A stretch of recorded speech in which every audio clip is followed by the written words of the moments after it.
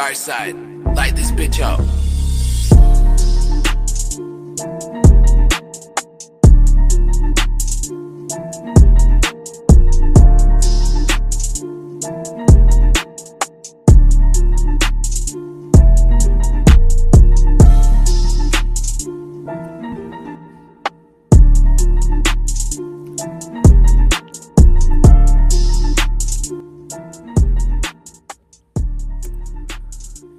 What is up, everybody? My name is James DeFiore, and this is Blackballed.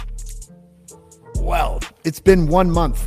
I haven't done an episode of Blackballed in 1 month. The last episode I did was with the writer of The Simpsons, Michael Price. I've been away. I've been on hiatus, taking care of myself, or trying to, after a little bit of a slip, but I'm back now. And what I thought would be fitting would be to talk to somebody who is confirming my lack of belief in all things political. All things political. Right now, we have a country that seems to be kind of in crisis. We have a federal government who can't tell us anything because of security reasons. We have a leader of the opposition who can't who's refusing to look at classified information so that he can maintain his 100% opposition to the current government and Justin Trudeau. And we also have an interesting political situation when it comes to the provinces. And we'll get to that in a minute. But I thought a fitting guest for my return would be the return of the one and only, the political dark arts world champion. And his name is David Wallace. David, what's up, buddy? How you doing, James? Not much. Just been watching things burn, unfortunately. Yeah. Listen, I wanted to have you on. Thank you for coming, by the way. First of all, how are you doing? How's everything going? Well, it's day by day. That's it? You're so secretive, even now. You're in the shadows even. By the way, I was telling David off air, this is my favorite David Wallace haircut. Excuse me. I'm not. That was a little bit of Red Bull going down the wrong tube. Red Bull, if you're out there, I drink enough of your shit to fucking light a horse on fire. So maybe we can talk about a sponsorship deal. But I'm not distracted by the coif. I get too distracted when you have the coif. I can't do it. All the ladies in the chat are always talking about the hair. I like this, David. This you look like a political dark arts guy, right? You look undercover. Like you look like we're doing a reboot of Point Break when I see you with your hair all coiffed like that. So I'm glad to see the political dark arts champion, world champion. Surf. That's right.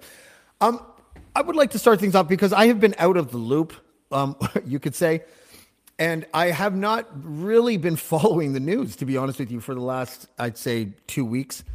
And one of the things that I first wanted to talk to you about is this man. For those who are not watching and who are listening, I have placed a file photo of Pierre Poilievre on the screen in the form of Milhouse from The Simpsons because I could have swore that was a young Gerald Chapor. Yeah, you never know. Don't start with that because we're just the resemblance is uncanny. Well, we're gonna talk about we're gonna touch on that a little bit when we. What was that movie, America World Police? It's uncanny. Yeah, well, we're gonna touch on that a little bit, the Gerald Chapor stuff, because of something we're gonna cover a little bit later with Justin Ling, everyone's favorite about face self-contradicting journalist in Canada. I'm not a big fan of Justin Ling. He's not a big fan of mine. So I guess we're good like that. But when I talked to you earlier today, we were talking about Pierre Poilievre, and we were talking about how his current attack on the CBC. Can you fill us in on what happened? Because I have it, but I haven't been paying attention, and I know that you have. So give me an idea of what Pierre Poilievre said, and then why you think it's so detrimental to him. Well, it all started on Twitter when Jelly Boy there, Elon, started stamping labels on news organizations such as the CBC that it was a state-run propaganda mouthpiece for the government. Of course, Pierre jumped right on that and started licking the boots of Musk because, God, I can hitch my wagon and get noticed more. So he started polishing Elon's Apple, and then they went through a little tete-a-tete with some toilet humor when he reduced it to 69% ownership, whatever. Pierre has been parroting a line against the CBC. It's state funded. Well, no shit. Of course, it's state funded, not in whole.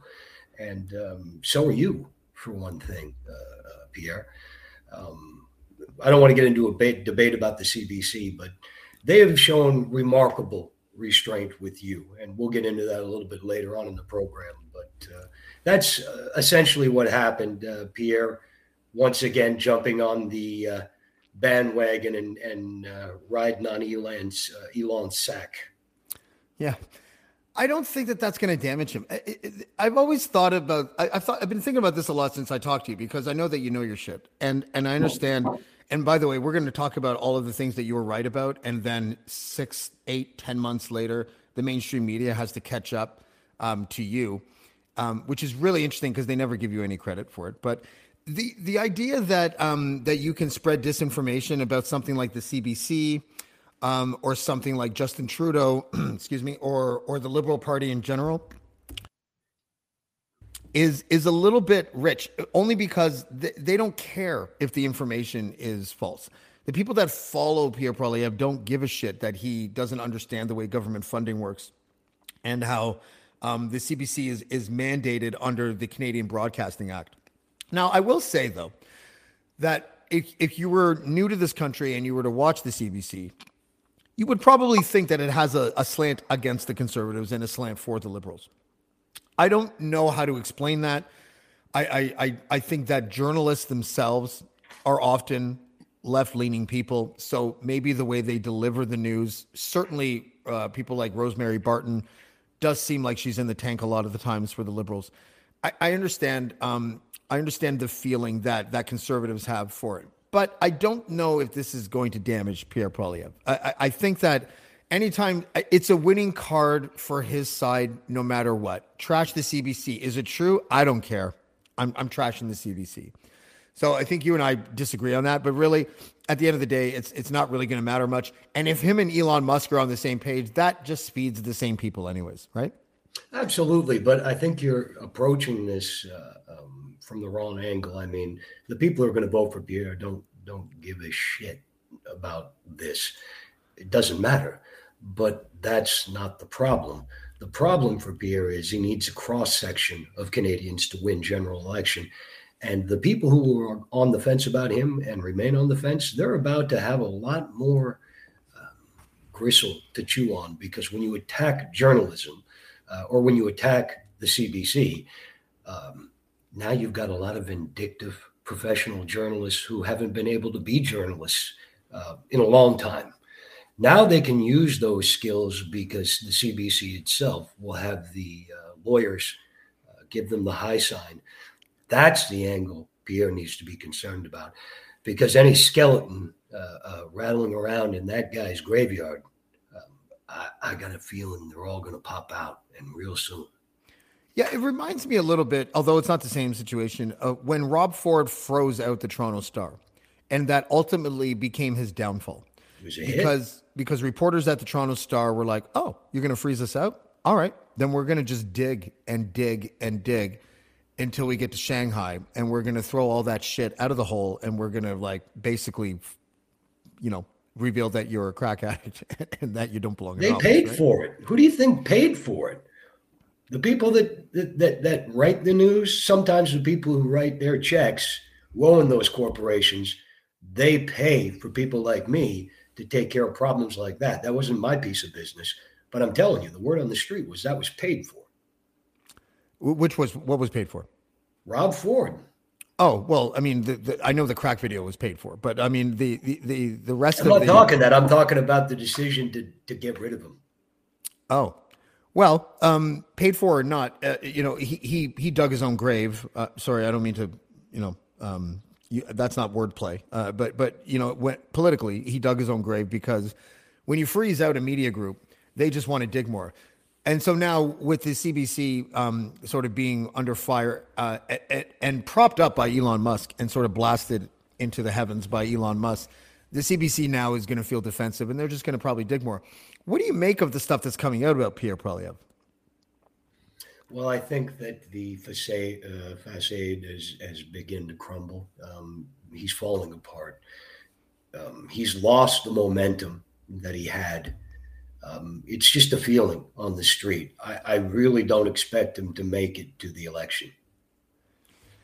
Really? You think that there's going to be a vote? What do you call that when it's the opposition? Is it still a vote of no confidence, or do they just have a new leadership race? Like how was it?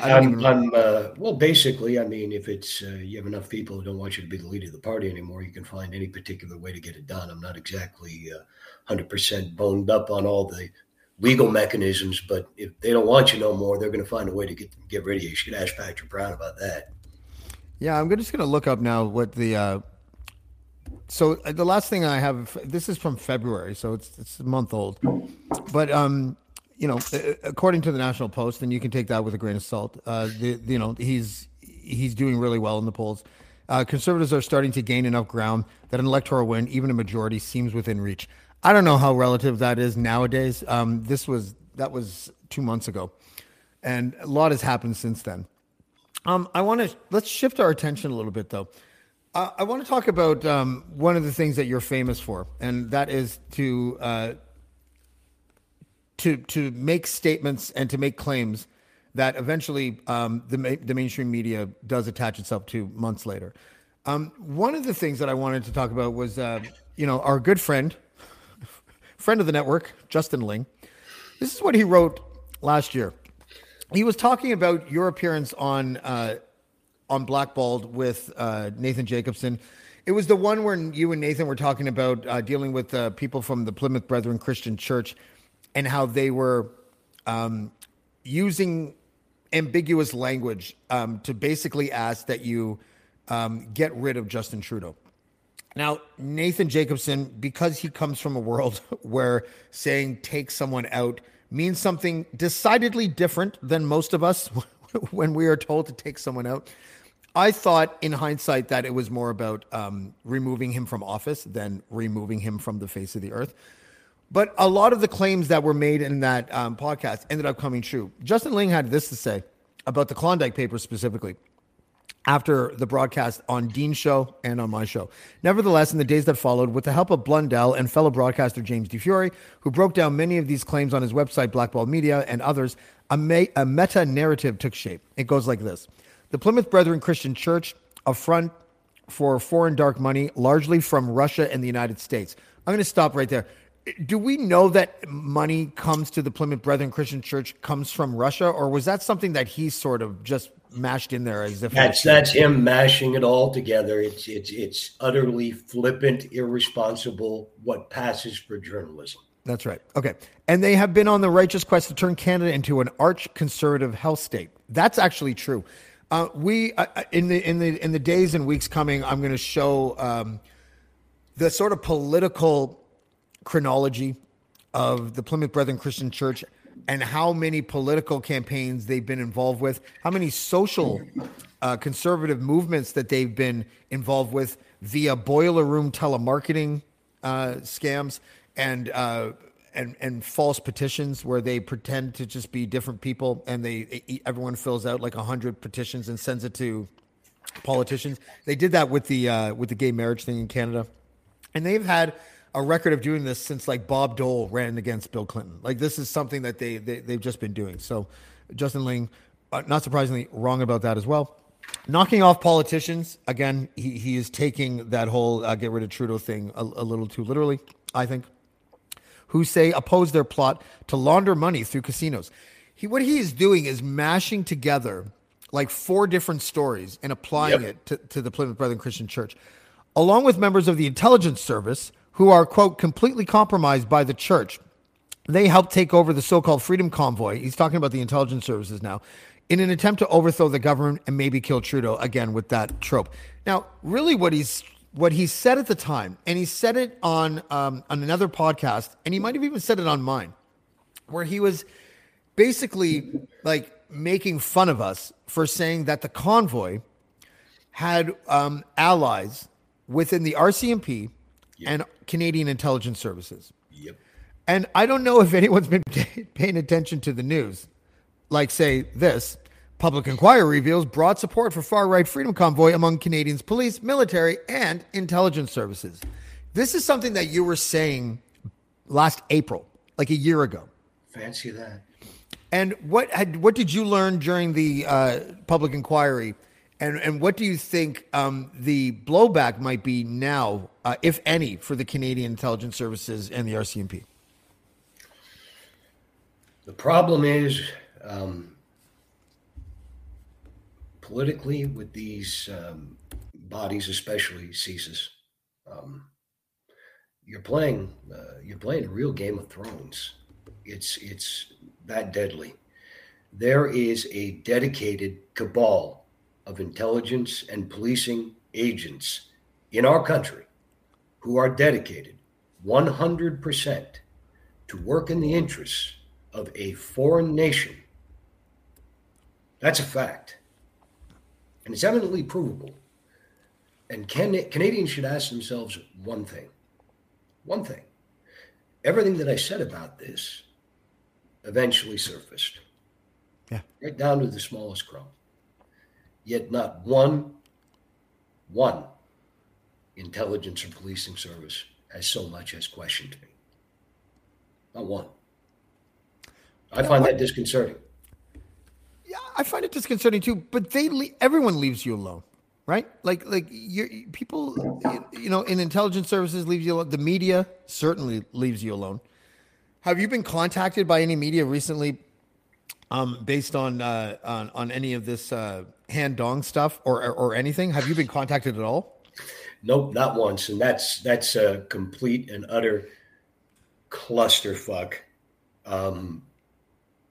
But the problem is, when he's exonerated, and he will be, we'll throw the baby out with the bathwater and forget it ever happened.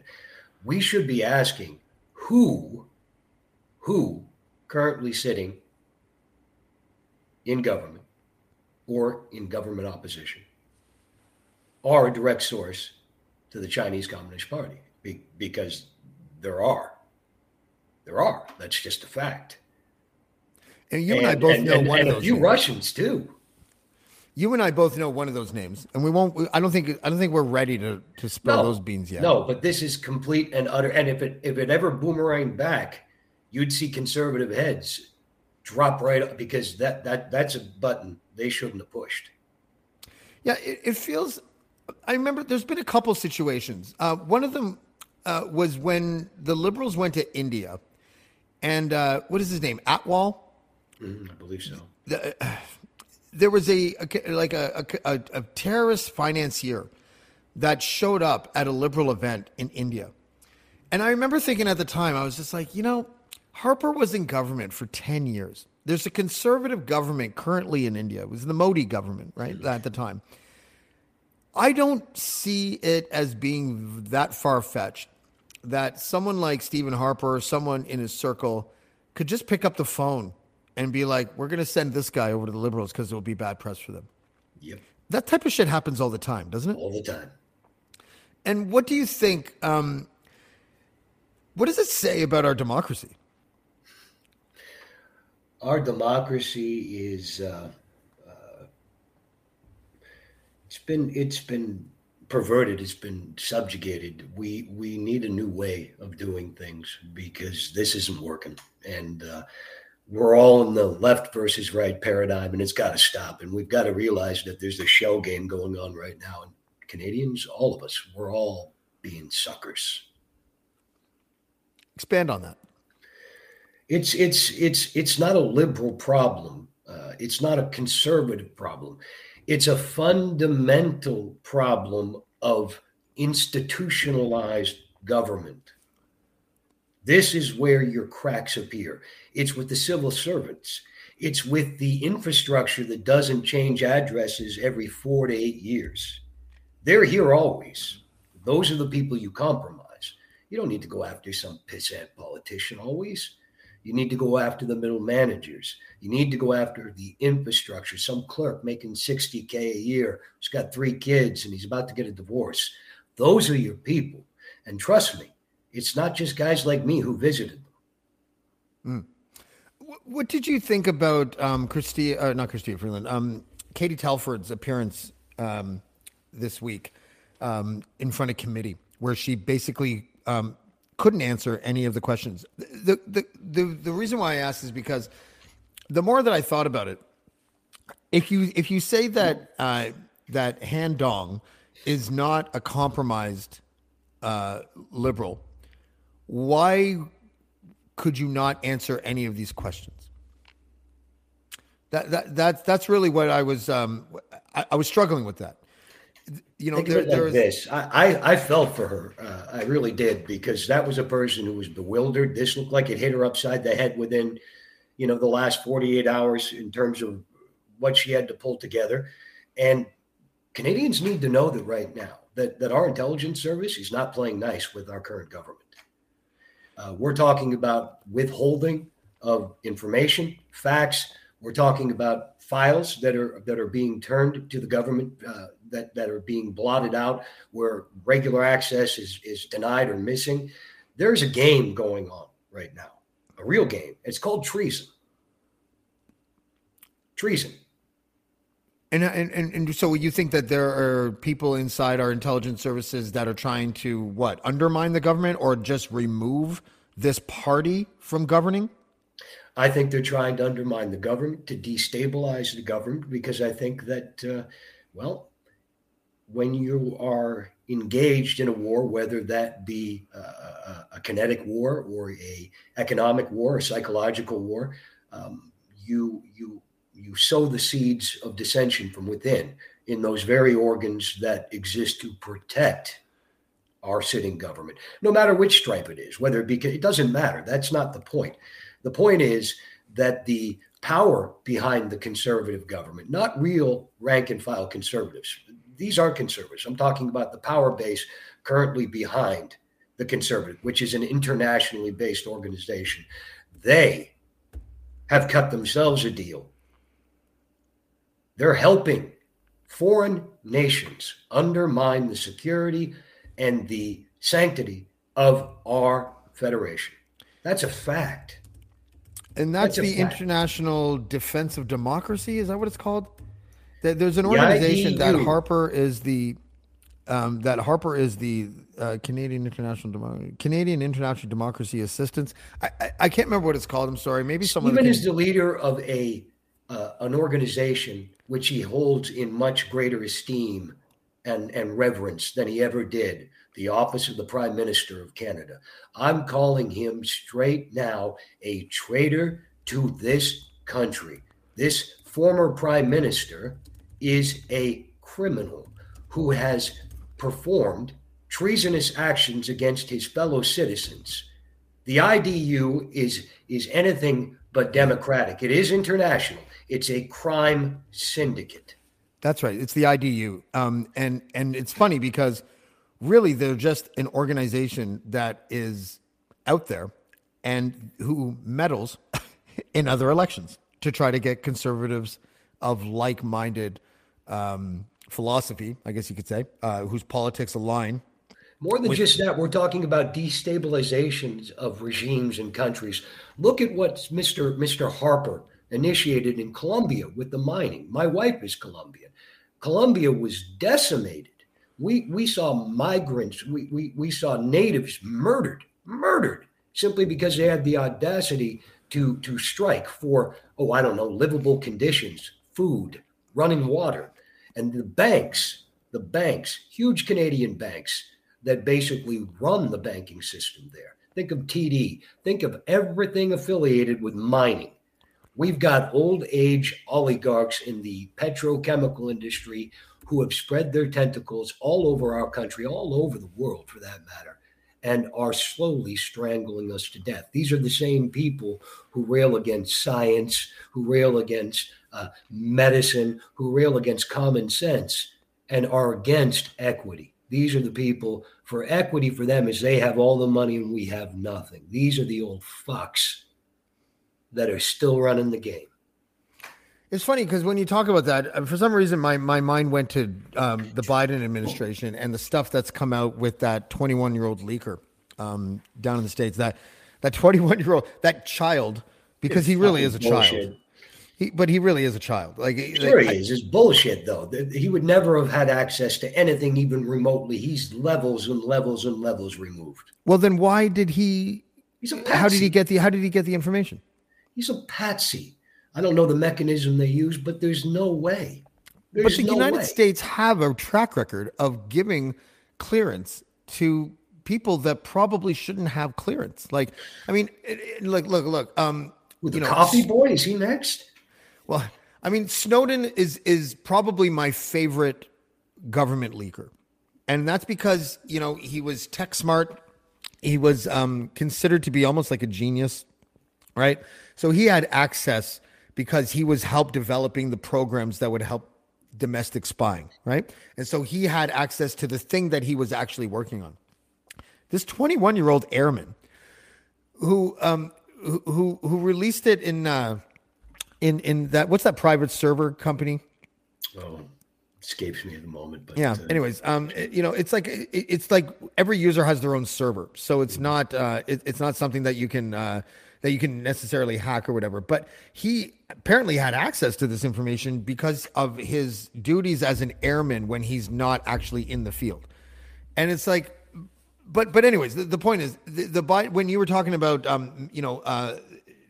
things not being what they seem to be, and when Harper's organization, the IDU, meddles in other elections and disrupts regimes that exist in other countries, I kept thinking about Ukraine and the information that was leaked by that airman, whether he's a patsy or not, is telling us, and I know this isn't a popular thing to say, but they said that there's been 50 special ops groups from something like 5 different countries.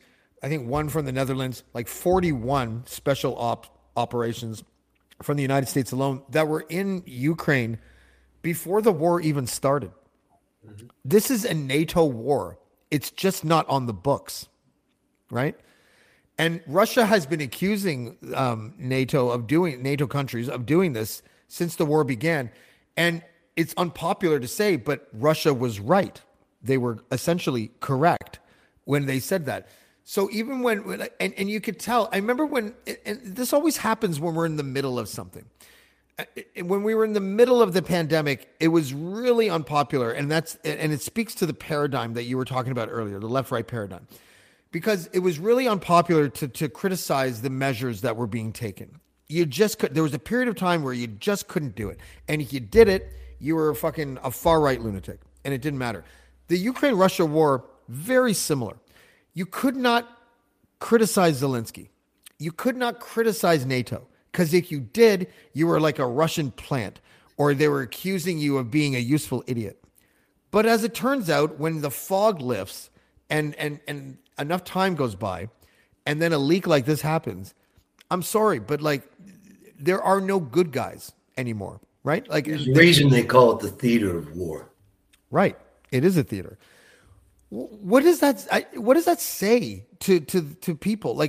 Do people realize that they are in this paradigm, and when they find out that something that they thought was, a bedrock truth turns out to be completely false and a complete lie?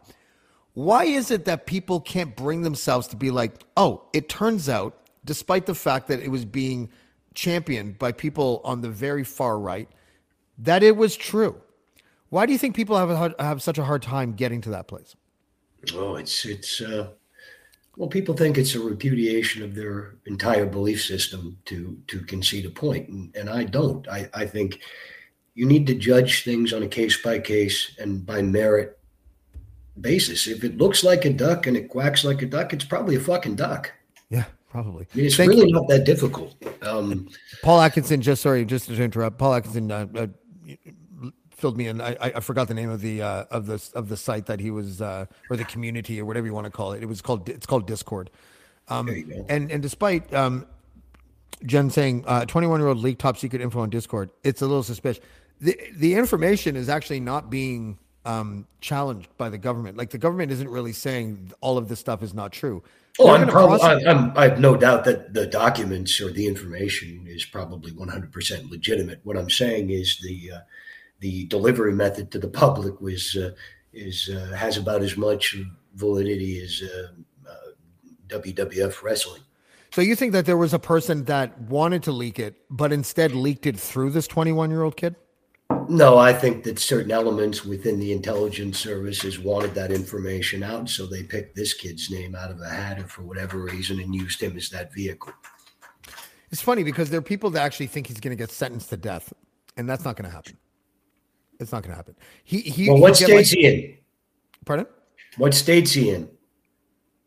I don't think it matters when it's a federal crime. Oh, well, I don't know about that, but look at it. Any country that can kill their own president, they can pull off a variety of things. But what I think is going to happen is that this kid might get 10 years or something like that. Maybe he'll talk through his lawyer about who gave him the information, or how he obtained it. And maybe they can figure out where it came from. Maybe it's a dead end. But they're going to have to either explain one of two things: who gave it to him, or why did he have access to it in the first place? In the first place, yeah. So if they can't explain either of those things, then I don't think he's going to get the death penalty. They're not going to kill this kid. They haven't even killed Assange yet, and the stuff that he gave away was probably a lot more damning than this stuff. But let's switch gears and talk about Russian money, which is everyone's favorite thing. So we remember, and those that watch the show and read Press Progress or read the Toronto Star or read the CBC, remember that you had two things going on. One is that you were one of the instruments when you were still an operative who was introducing Russian money to provincial governments, and provincial governments all more than willing to accept this Russian money from Russians who were persona non gratas in this country at the time. One was in Ontario and the other one was in Alberta. You say, tell me what you told me off air, so I don't mangle it. But you say that this is just the tip of the iceberg. Absolutely, it's it should give the general public pause, and they should ask themselves this question: these stories broke; they were confirmed 100%. I mean, Doug Ford's administration didn't even deny it. They couldn't. The communications were all solid. The evidence, Alberta. Not a single intelligence operative has asked the question, or at least to me, did he just visit Ontario and Alberta? How many other provinces did he visit? How many other cities in the United States did he visit? Well, why don't you tell us, David? How many places did you visit with? So first of all, explain what the approach is, and what. So if you had like a plan on paper, like a white paper, in order to introduce Russian money to different provinces or states or cities, give us an idea of what it would look like. What the general operation would look like. Okay, I'll give you an example. Say you're a manufacturing plant, and this is a specific example that happens to be 100% true. During one of the breaks that I would periodically take, I took a job working for an automotive supply company, a big one, very large internationally, and I went from working on the shop floor to management pretty quickly, and I luckily enough landed in the position where I got to service all the customers. So I would drive to the United States, spend a couple of weeks and visit all around GM, Ford, whatever. But for an example, say your company was going to Cleveland, Mississippi, just a name I might pull out of thin air. I'm sure there's some people in the FBI who remember this. Because the state's giving you a lot of money. Well, that was a really ideal situation to bring outside investors or partners in, because you're already new in the community. You can plug into the state really quick. And as an aside, while you're busy, merrily busy stealing from the coffers of the state, well, you can identify those people pretty quickly through dinners and hanging out at one of the 2 or 3 restaurants they had in the town. And You just play it by ear. You find you cut the weak one out of the herd, and then you hunt them down. Now, but is it? It's not necessarily like, I mean, I guess it's different when you have when there's sanctions involved. But if there's no sanctions involved, it's not like illegal to take international investments from countries like Russia and China, is it? No, not at all. It's just the point where a lot of these guys get jammed up is they take the money and then it's like a frog in a pot being boiled slowly. They're asked to do things that, don't seem illegal. They're just, slightly illegal, or it's not really hurting anybody. And till you get to the position where you're stealing things like proprietary intellectual property or, God forbid, manufacturing information, political information, defense strategic information, but that's how they always get it. Money makes people stupid, or sex or drugs or whatever the vice of choice is. Yeah, I don't think, I think I would probably fall victim to that. I have so many vices to choose from that if I ever held public office, it would be like, oh, fuck, don't offer me anything. No, but it always sort of struck me as a little bit convenient when the Russia interference thing was being talked about when Trump was in office and before he even got to office. And then anytime all you had to do if you were a mainstream media outlet, especially if you were like MSNBC or something, is just mention the word Russia. And then it would be like, oh fuck. She said Russia. So that whoever she's talking about is guilty of something. So it became an interesting weapon, didn't it? For certain circles to use against their political rivals. Sure did. And you were kind of like the trigger man in a sense. Well, it's look, I mean, I always made it a rule. I didn't give a fuck about politics. I didn't get involved with the rats. I didn't care. But if it was about making introductions and coming in and putting some money in my pocket, whether that was through my piece I'd cut off, if there was an investment or whatever, fine. But I knew the guys who crossed the line. I know the guys who crossed the line in this country, in the United States. These are colleagues. These were people I did business with, and they're in business today. And God bless them, because they're still wailing away and packing it away for their retirement funds, I guess. Is there any? Should we look forward to any new revelations coming out in that arena from you? Well, there's a few things coming. There was an interview in November of 2021 with a CBC reporter in a hotel conference room in Alberta, where a lot of things that are in the news today were laid out, and it's a very explosive tape. And that's what makes me laugh about the CBC. You see, they've been accused of being in Trudeau's pocket, yet they're sitting on a tape right now that would make any Pierre supporter seriously question the political viability of their horse of choice here.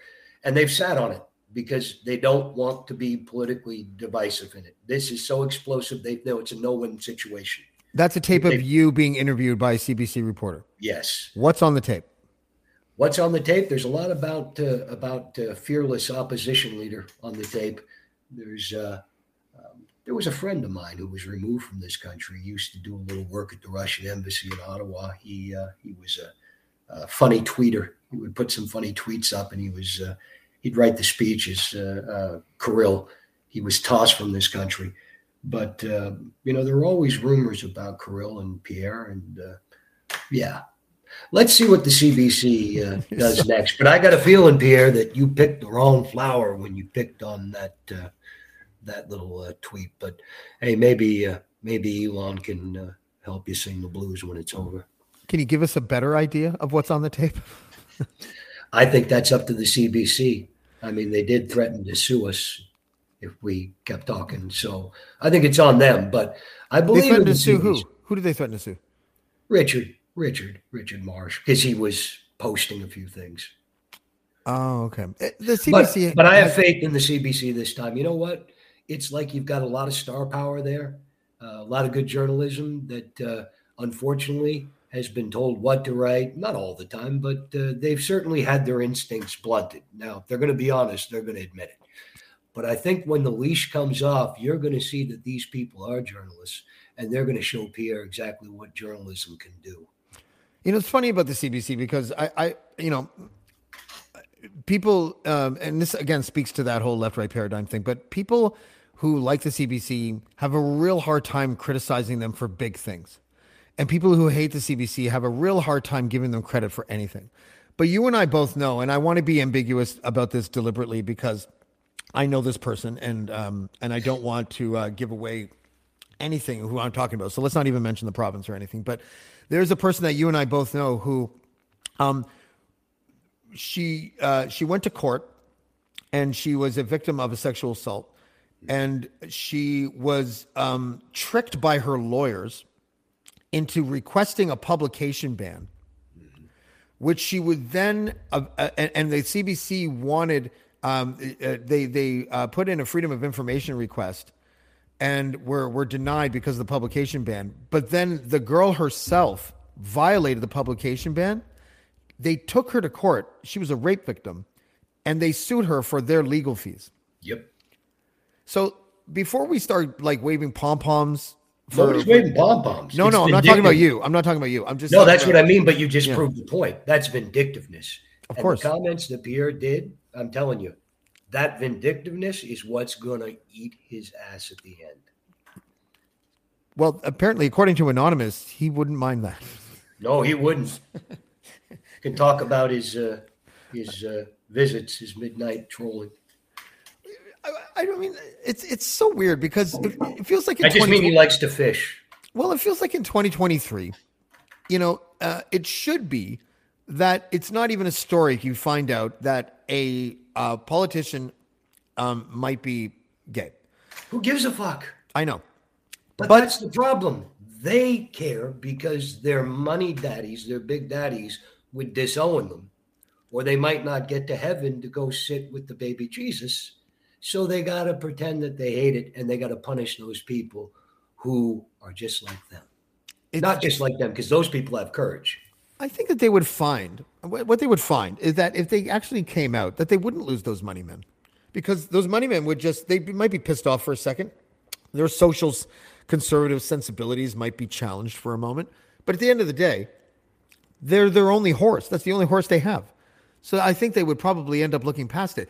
John Baird, who is out, he's not closeted. He's a gay man who doesn't promote his gayness or anything like that. But everybody knows that he's gay, survived politically until something happened overseas in the Middle East where he was allegedly caught on tape doing things that were kind of untoward, in a video that you and I both know somebody who may or may not have possession of this video.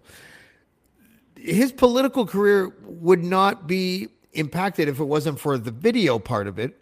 But when he was just a gay man who didn't promote his gayness, he was fine politically. He was a fucking cabinet minister, right? Like, I think these people fear a little bit too much of the ramifications of what might happen.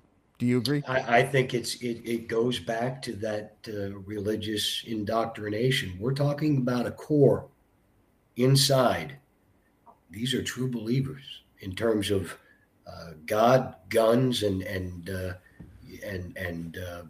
Adam and Eve, not Adam and Steve. These guys are true believers, and people still say that.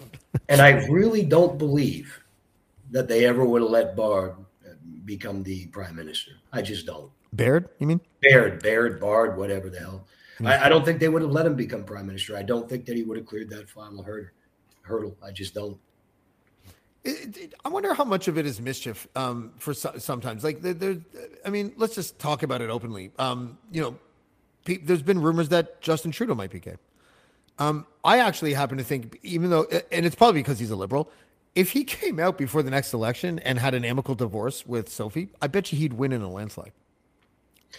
Look, at the end of the day, I think if Trudeau was gay, I think the first thing I don't think anybody, I don't think he'd care. I think he would. I don't see him as being this good of an actor. Do you? I think people are jealous in that sense. I mean, listen to me. I'm not saying that he's I'm not taking his side or saying I'd vote for him or whatever. But women like this guy. There's a reason, and you can tell he reciprocates the attention. So Well, I think they it like just him because of breaks his their hair. balls. They like him because of his hair, David Wallace, the hair king of Canada. I So, think it breaks their balls that he can wear pink pants at a gay parade and the chicks are still all over him. And I think that it breaks their heart that he could show up dressed as gay as a fucking cocktail weenie and it wouldn't make any difference. And I think that pisses them off. people talk about Trump being the Teflon, president because everything sort of, and even before that, things just sort of slid off him for some reason. Justin Trudeau was caught in blackface and survived politically. So, I mean, let's give credit where credit is due. He's the Teflon prime minister, as far as I'm concerned. Well, it's not like the public has much else to choose from. I'm not, it's a case of look at the shit that has been launched through the conservative chute, so to speak, in the last decade. You're not exactly giving the public much to choose from here. Yeah. Dan says I met Trudeau, and it was at a 2014 World Pride Church service in Toronto. Just saying, I interviewed Justin Trudeau in 2012, in January 2012, and there's a picture of us with our cheeks like pressed solidly against one another, and I don't know who's got the video. I guess my camera guy at the time or whatever, where our eyes happened to be exactly the same color. So we put our cheeks together, and he was like, "Twins separated at birth." He said that, and I thought it was a little gay, but I was fine with it. Look, I mean, at the end of the day, who gives a fuck? I mean, you know what? I don't care what you do in the bedroom. Like I said to you, I don't care if it's you and a goat. If the goat's okay with it, I don't think a goat can consent, David. Well, look, at the end of what I'm saying is, it doesn't matter. Who cares? I mean, I care. That poor goat. Man, the fact that we're having a conversation about somebody's sexual orientation having any influence on their ability to lead is ridiculous. I know. I agree. And it's just, balance the fucking budget. Except for bisexuals, because really, like, but are they greedy? It's a little greedy. Yeah. Like, I judge them more than I would judge a homosexual. Okay. Yeah. Listen, let's end it there. You're going to be on like once a week probably until your podcast, which was due to start last year, will finally start. We finally have your tech, I think, heading towards you, right? Like you made that call today. Okay, good. So listen, thank you for joining us today. And listen, we're gonna talk a lot more about this stuff because we're gonna break a lot of big stories that you and I both know about in the next coming weeks, and it's gonna be hilarious to see no media cover it and then cover it 6 months from now. It's gonna be awesome. So Absolutely. David Wallace, the world champion of political dark arts, thank you for joining us today on Black Bolt. I really appreciate it, buddy. Tally-ho. All right, guys. So listen, I had a logo up there. For those listening, I'm pointing at the screen that I have beside me. I have a new setup here. I don't know if I'm happy with it. I just got out of a mental hospital, so I kind of threw this together. I didn't want to go back to the old. I wanted to sort of like, I saw the fold in the next chapter when I got out of the hospital. And then when I turned the page, I didn't want to use what Dean Blundell describes as James's 1974 CBC background. It looks dilapidated, and now I'm a bachelor now. I'm living on my own. My wife and kids are living about 5 minutes away, so this is really brand new to me. And I want to thank everybody for tuning in. Again, it's been a month, and I'm back in the saddle, and I'm really appreciative of everybody that's listening. And I'm going to talk about what I've gone through on Casual Friday. And so I'm going to deal with it then. But what I'm really excited for, and I hope everybody is as excited as I am, excuse me, on Saturday at 6 p.m. Saturday is April 22nd. It's Earth Day. Noam Chomsky is going to be joining us. It's the third time Noam Chomsky will be here. And I interviewed him the very first time that I did a Black Bolt episode. Like I launched this show with a Noam Chomsky interview. And I'm really looking forward to it. We are going to talk solely about the environment, but we will, drift into politics and the military a little bit because I found out a stat. I'm sorry I don't have it in front of me. Excuse me.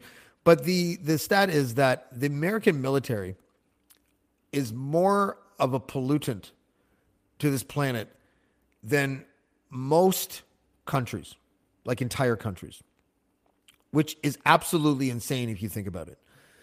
The production of their armored vehicles is one of the big things. Their aircraft carriers, their Air Force. If you add it all together, the accumulation of greenhouse gases, particulate matter that ends up in our atmosphere, and just being a general pollutant or a polluter is extraordinary.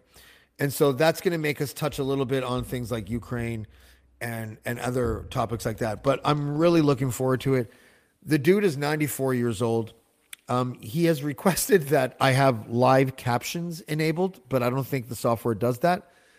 So there is a slight chance if he totally insists on it, because you got to do what Noam Chomsky says, right? If he totally insists on it, then it won't be a live show, and I'll just air it later on at like 8:00 or something like that. But it's going to be a big show. I can't wait, guys. Leave in the comments or send me an email. Hit the like button. Share this shit. Whatever the fuck people are supposed to say when you want other people to watch your show. But yeah, so please join us on Earth Day, April 22nd, with Noam Chomsky. But until then, we will see you next time on Black Bolt. Blackmore, black more, Blackmore, Blackmore, Blackmore.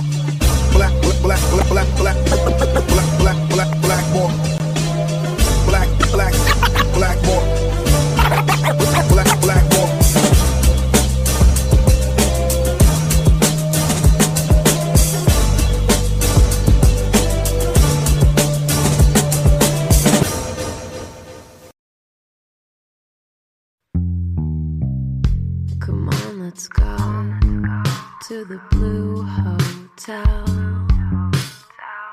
I wanna live at the Blue Hotel. The podcast that goes everywhere the imagination dares. It's for the open-minded, the pleasure seeker. It's Jeff Woods with the new podcast about relationships and sexuality, theme-based with special guests, the Blue Hotel Hotline, and every episode climaxes with an adult bedtime story.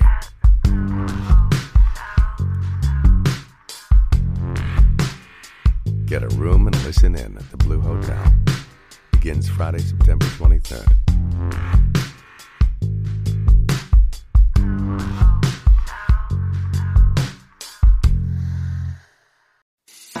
I'm Matt Kundle, host of the Sound Off Podcast, the show about podcast and broadcast.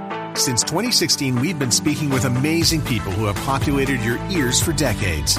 Legendary broadcasters, research wizards, talent experts, podcasters, voice talent. Almost 400 stories, all for free.